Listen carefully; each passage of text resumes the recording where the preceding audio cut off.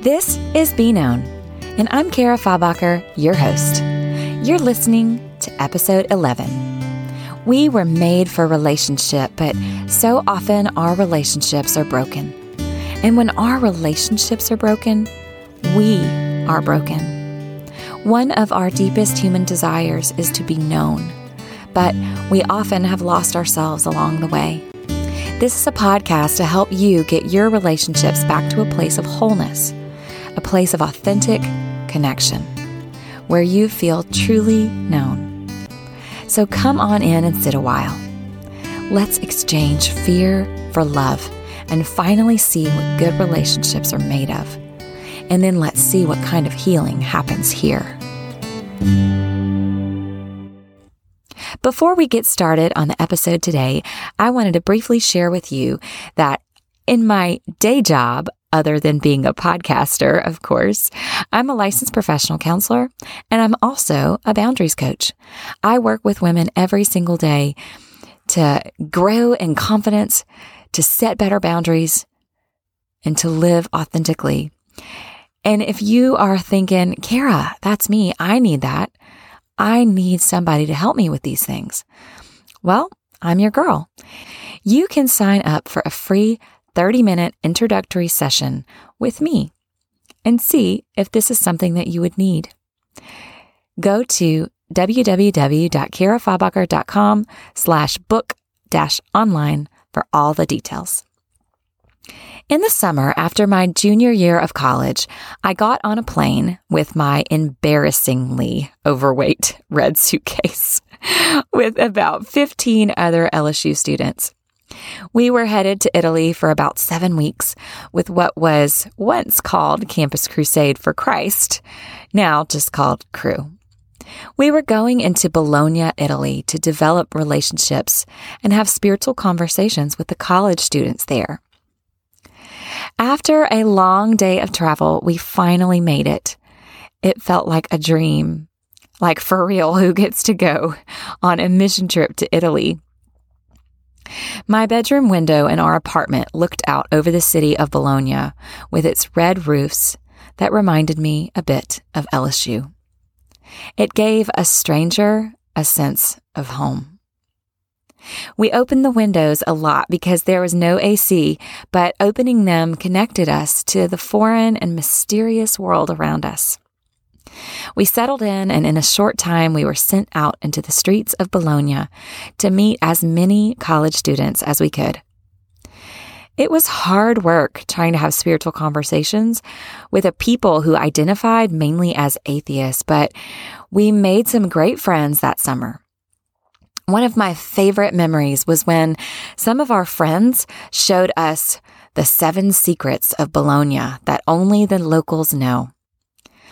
From whispers into walls, angles on statues that would make a middle school girl giggle, to hidden canals and arrows stuck in ceilings. Our friends showed us these secrets. They told us their history and invited us into their culture. These were things we would have never known to look for, things that would have remained unseen to us as just average people. But when seen, I could never unsee them. Once known, I never was the same. Bologna became real to me in a new way. I could not help but identify with these 7 secrets. Each time I met a new one, something in me felt seen. I knew what it felt like to be unseen, to be unknown. I did not vocalize this to others around me, but I understood what it felt like to go unnoticed as people walked by.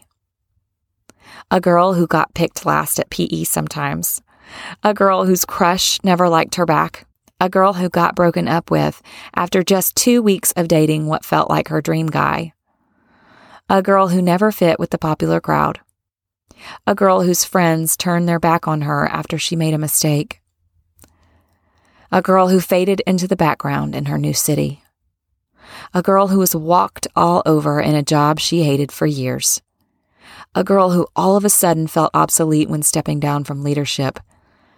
A girl who wondered if God remembered her after losing 3 babies. That girl is me. I know what it feels like to be unseen, to be hidden away, to be unknown. And one of our deepest human desires is to be known, right? But I wonder if the point is not to be seen or known, but to be unseen. The secrets hidden in the streets and buildings of Bologna, Italy, carry much more meaning when they remain unseen.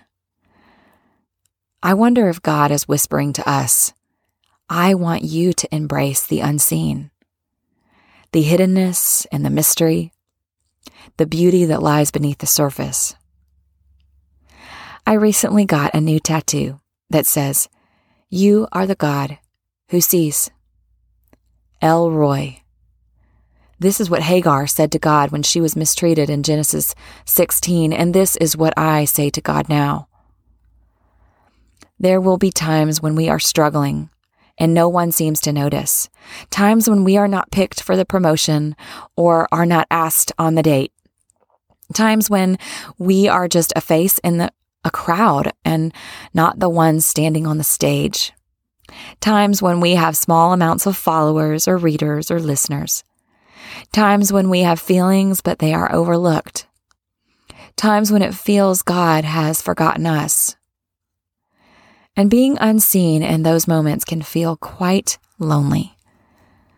But we have a God who sees. He sees your financial situation. He sees your tears when you can't get pregnant. He sees your exhaustion and pain. He sees you suffering through chemo. He sees you being faithful even in small ways. He sees your obedience. He sees beneath the surface, in the hidden corners, beyond the naked eye. He sees how you feel, what you need, who you are. He sees you and he knows you. Even if no one else does, he knows you like the locals know all the secret spots. He knows your history. He knows it all.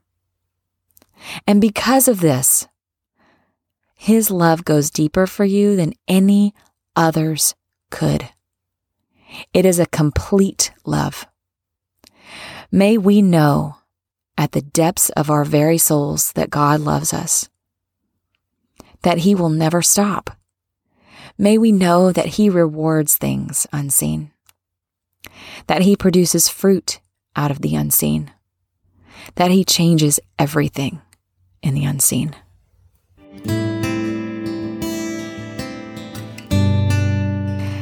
My friend Allie and former mentor at LSU has never made me feel unseen. She always saw me, my gifts, my struggles, my strengths, my calling. It was amazing, really. I opened the mail one day in the season when I felt very obsolete in the last couple of years. Allie had sent me a book by Sarah Haggerty called Unseen. I had not even shared with Allie all of what I was going through in that time, but something in her knew that something in me needed to read that book, and I want to share a bit of it with you. Sarah says this: "Rarely do I notice the roots of a tree unless my feet stumble over them. I may notice the way the branches above me cut across the sky as I pull out of my driveway. I may sit with my toddler in the shade or pick apples at an orchard with my children in early autumn.